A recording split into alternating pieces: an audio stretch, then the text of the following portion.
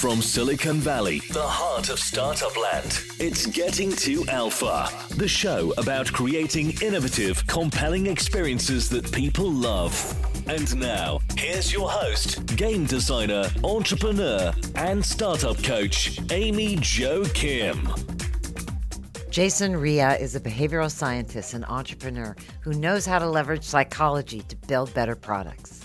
For over a decade, Jason has been at the forefront of habit design, working with industry leaders like Google and Walmart, and launching startups, including his current company, Persona. Jason knows that building habits and driving retention always starts with a deep understanding of your users. We're in the product design game to build solutions that make people's lives better. We're here to really understand our users, understand the people that we're building for, and we really want to create something that is meaningful for them. And I can't think of a better way of really measuring that than are people sticking with us? Are they here 6 months later, a year later, et cetera? I think habit formation is just really a wonderful way of just like boiling down what matters. Join us as we talk about habits, rewards, and why convenient theories like the power of nudges don't usually work in the real world.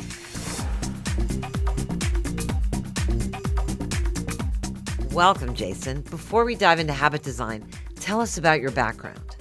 So at Stanford, I studied neuroscience. I did this major called human biology, but I was interested in behavioral neuroscience. So that was my focus. I really had a very in-depth behavioral neuroscience background, just really looking at like the brain. How does the learning system, the reward system modify how animals learn new things, adapt, behave? How does that relate to human behavior? And that was basically for that academic period of my life, my real focus. And then I met BJ when I was at Stanford, BJ Fogg, and I started working with him actually after I graduated. So I was in the Stanford Persuasive Technology Lab with him after I graduated. And that's just when we were really building this field of behavior design. That's actually when I was in the lab, is when the term was coined. There was actually like a kind of like a vote on it and everything like that. So it was very cool just to be around at that time during this dynamic period when all these different companies like Facebook, Instagram, and stuff like that were popping up, and engagement, retention, behavior was really just becoming a focus of product design, right? And that was like really just, it was just very cool just to be in the Valley at the time and just to see people just really starting to think in a very sophisticated, nuanced manner about these kind of psychological and behavioral issues as it came to product design. So I was there. And then just over the years, I was hooked. At that point, after working in the lab with BJ, after seeing that kind of human psychology and human behavior insights about those things could be applied to product design, I was just fascinated after that. So I've spent my entire career just applying research from different areas of the behavioral sciences. So tell us what you've learned about using behavioral science to build better products. So over the years, I've been really fascinated by like evolutionary psychology, social psychology, behavioral economics, you name it. Just if there's an interesting or a seemingly useful idea from any behavioral science subfield, I'll take it and I'll try it. And I've worked with Dan Ariely over the years, helping him apply behavioral economics research to product design. I've collaborated with a lot of other people as well. Walmart recruited me to build out their applied behavioral science group. So we were like the first applied behavioral science group at a Fortune 50 company. Walmart was the Fortune 1 when I was working there. So it was the biggest company by employee base in the world and most revenue of any company in the world. And so it was really cool to, at that scale, run experiments, run tests, and just apply these ideas. And so I got to actually apply a lot of these ideas in store, so in the physical environment, not just the digital environment. And that really did actually change quite a few of my ideas about behavior design, or like applied behavioral science, if you'd say. Everything I talk about, I've tested in the real world. This isn't just some like academic thing where it's just me pondering, right? The reason I'm against nudges, as somebody mentioned earlier, is I've tested nudges with huge sample sizes. And the nudge literature will say, hey, you're going to get an 8 or 10 or 20 or whatever % increase in the outcome variable that you care about if you implement this nudge. And I've implemented so many different nudge experiments, and I just would always see that you'd get like no effect, or maybe a tiny effect, positive effect, or a tiny negative effect. I've just seen time and time again, just this nudge stuff in the real world in a complex environment just doesn't work. And so that's been my battle a lot of the times with people that are more academically minded, is just they're running these experiments in these very tightly controlled conditions, or they're torturing their data analyses to try and get an effect. And then I go out into the real world with companies and try this stuff, and I just see there's just no effects. So why should product designers care about habit design? habit formation is the ultimate proxy that you're really solving a real problem, that you've really built something meaningful and something that people really find value in and that people really enjoy. Practically, right, habits are just very useful for a business. If you're a business and you have habitual users that are coming back day after day, week after week, you're going to get more money. You're going to get more brand loyalty. You're building that relationship with your users. It's very obvious. Of course, you're going to get greater retention, right? There's more of a switching cost if somebody really has this tight bond between the problem in their lives and your product, and they formed a habit around that, right? The switching costs are increased. It's just harder for people to break a habit than it is for them just to break any other sort of behavior. And as I mentioned just a little bit earlier, it's a sign you built something people actually want. And at the end of the day, that's like why we're in the game. That's why we're in the product design game, is to really build solutions that make people's lives better. We're here to really understand our users, understand the people that we're building for, and we really want to create something that is meaningful for them. And I can't think of a better way of analyzing that in most cases. Of course, there are exceptions, but in most cases, I can't think of a better way of analyzing or of really measuring that than are people sticking with us? Are they coming back constantly? Are they here 6 months later, a year later, et cetera? I think habit formation is just really a wonderful way of just like boiling down what matters. So what's your definition of a habit? In order to discuss habits, we have to really understand like what a habit really is, right? It seems like every habit expert has their own definition. I have my own definition as well. But I think that the definition that I have really gets at what a habit really is. So James Clear actually quotes me in his book, Atomic Habits. He quotes my definition of habit, which it's a reliable solution to a recurring problem. And so that's, I think, really for me, the most crystal clear, simple way of describing what a habit is. And it has huge implications, right, for habit formation design and for product design.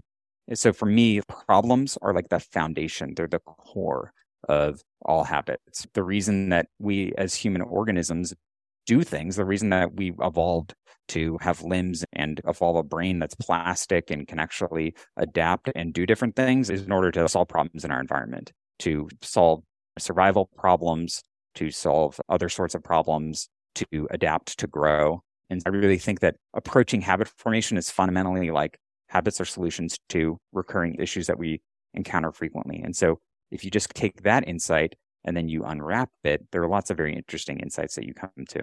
What separates a habit from a routine? I think a lot of this, especially in the self-improvement, self-development area, which is a little bit, it's separate from habit product design. In the self-improvement and self-development world in particular, I think that this distinction isn't really made, right? Habit, by its very definition, is supposed to be automatic. It's supposed to occur without a whole lot of thought. It's supposed to almost be like almost like a reflex where you get a stimuli in your environment that prompts you like, oh, cool, this issue just came to mind, or this issue just prompted my neurology. And then suddenly, before you know it, you're solving it. You're doing some behavior that takes care of the problem. So this is all to say that a core feature of habits, just if you just look at the behavioral science literature, is that they're automatic, don't require a whole lot of conscious awareness, if any conscious awareness.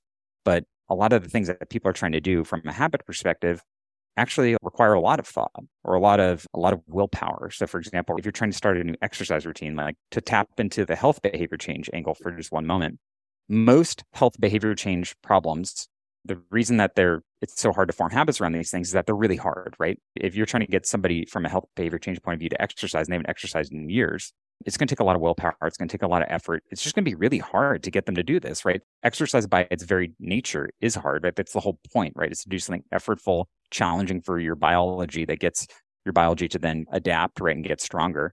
From that perspective, any, let's say, exercise-related behavior is going to be effortful. It's going to be challenging. It's going to require conscious thought.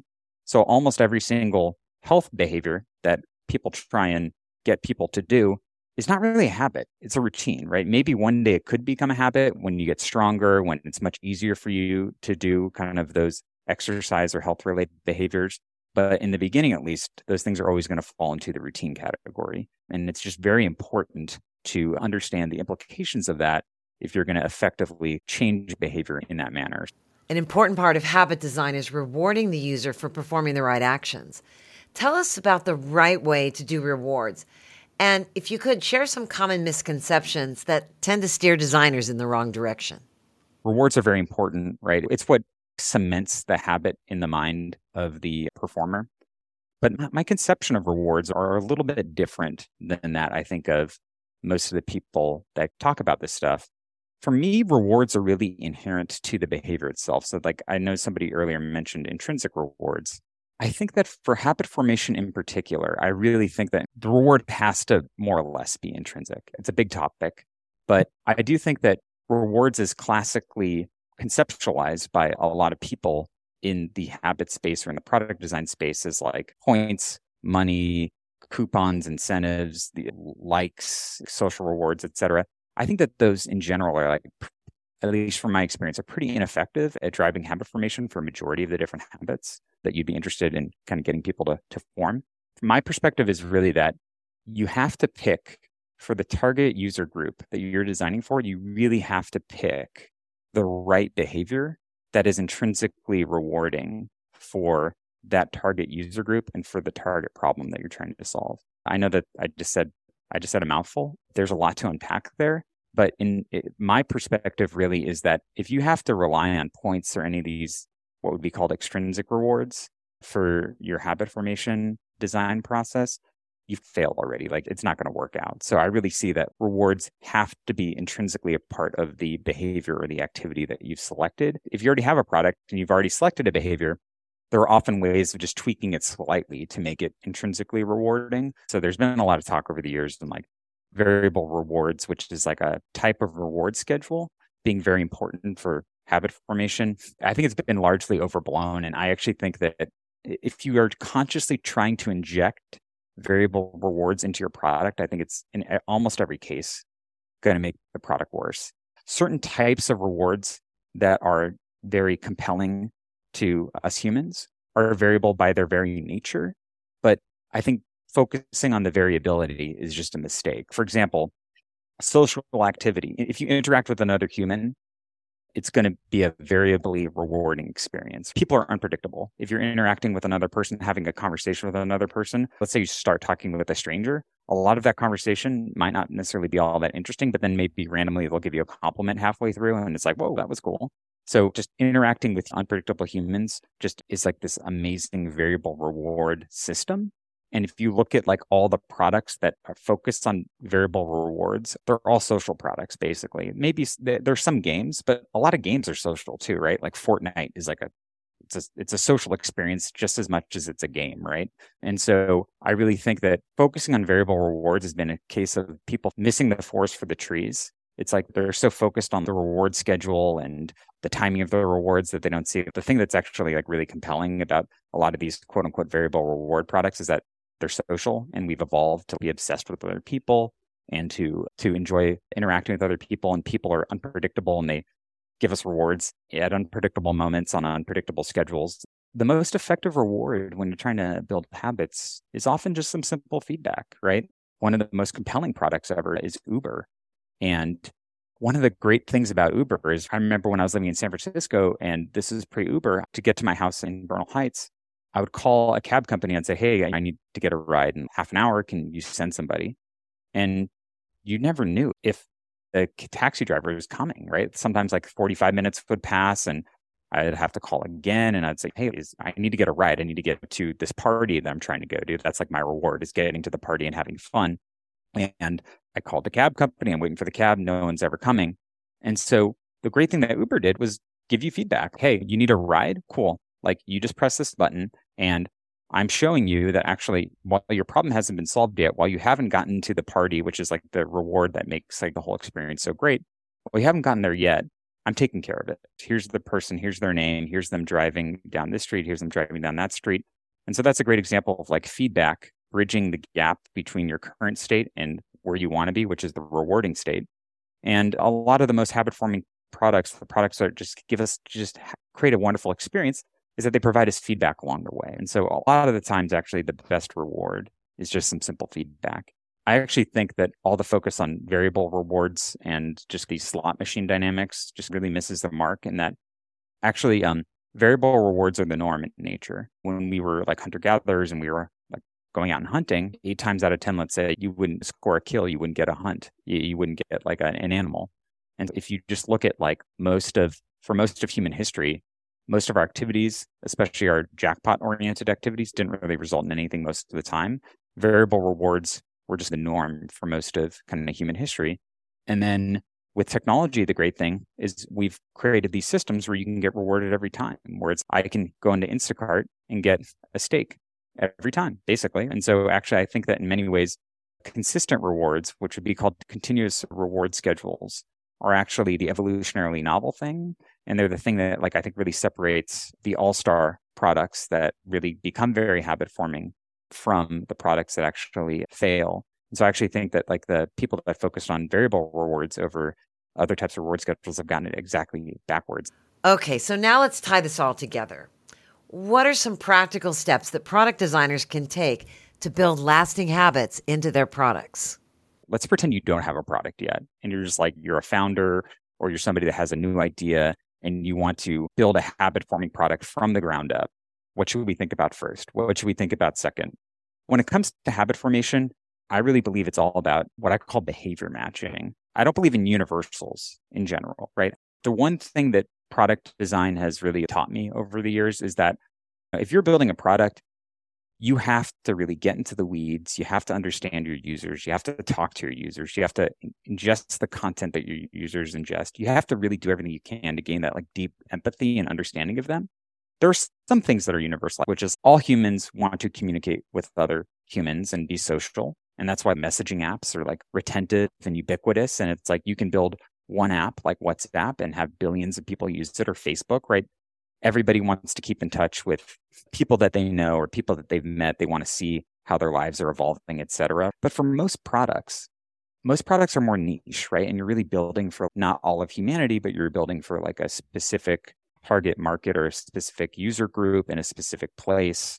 And you really need to go down into the weeds, understand them, and just really empathize with them and understand everything about them.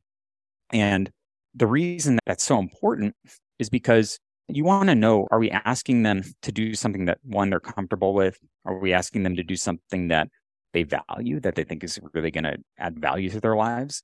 Are we asking them to do something that's within their abilities, right? Are we asking them to do something that's too complex or too challenging given their specific background, skill sets, et cetera?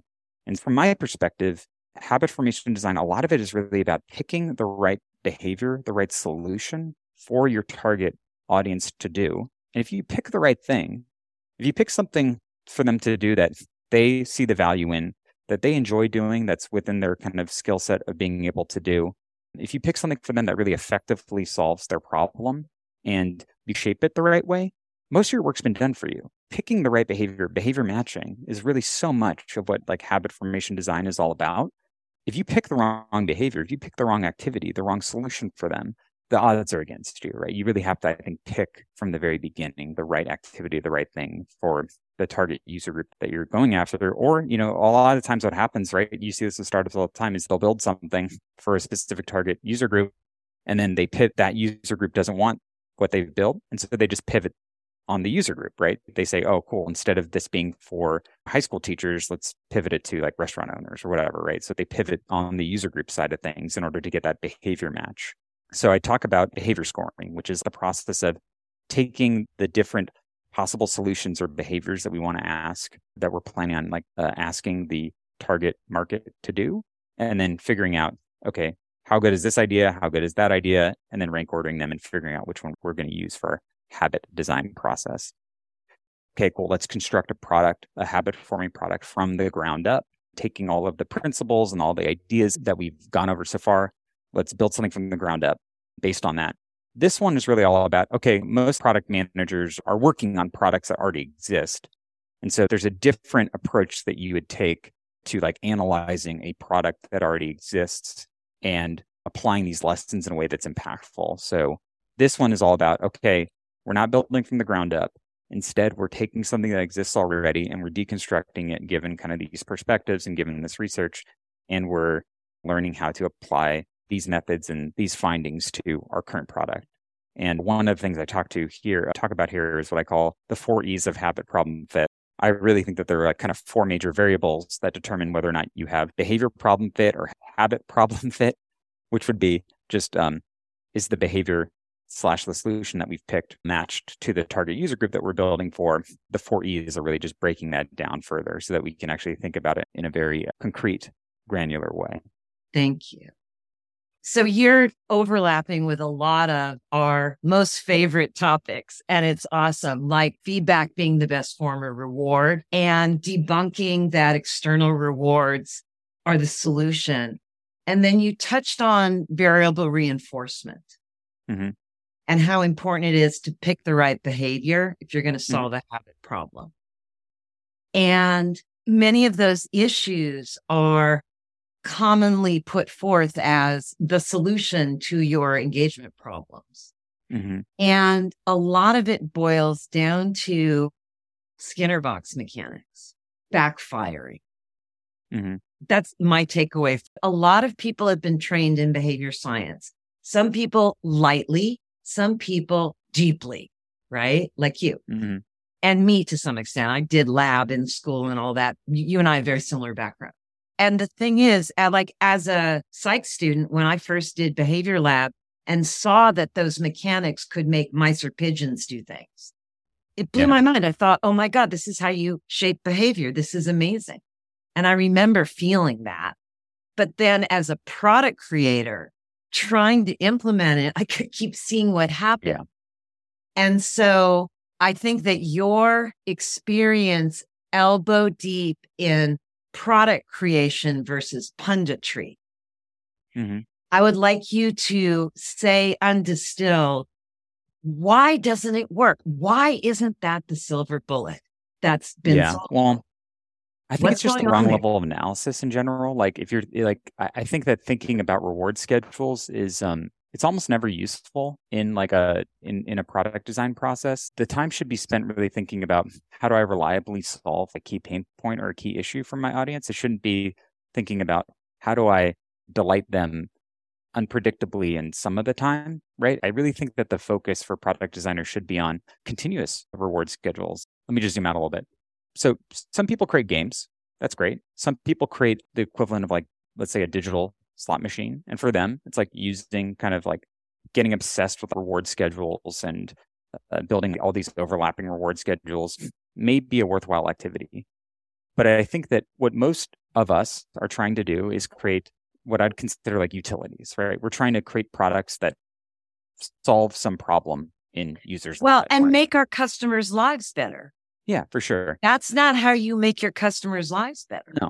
No. If you're building a utility, your focus really should be on every time somebody comes into my app or my product, I want them to get what they need.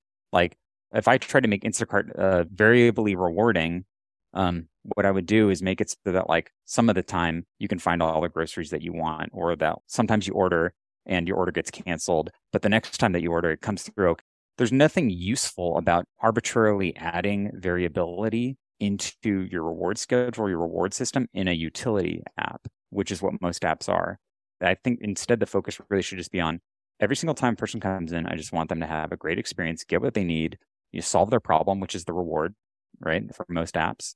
I can't think of a single instance in which I've seen somebody take the variable reinforcement idea, apply it to a non-game, and for it to make the product better in any way. I just think it's kind of like one of these ideas that like, if you aren't well studied in kind of the behavioral sciences, if you haven't thought about this stuff for a long time, you're just like, oh, wow, that sounds scientific and compelling. But when you actually try and practically apply it, like it's just kind of a dead end. Well, if you're going to take that toy away from me, what can I do? And that's where your step-by-step system comes in, et cetera, et cetera. Yeah. I think it's all about picking a solution or behavior that's intrinsically rewarding and intrinsically compelling for the target market you're building for. My approach is really all about, what I call behavior matching or behavior selection. It's really about just like making sure that the core activity, the core action inside of your app, your product, your service, it is the thing itself. It is rewarding, is like solves their problem in a way that's enjoyable, easy, effective, in a way that's exciting. That's really like what my system is all about. It's just doing that in a very systematic and clear-headed way. Right. And that's why you have to know who you're designing for. So thank you so much for your time, Jason. Oh, it's my pleasure. Bye. Thanks for listening to Getting to Alpha with Amy Joe Kim, the shows that help you innovate faster and smarter. Be sure to check out our website, gettingtoalpha.com. That's getting2alpha.com for more great resources and podcast episodes.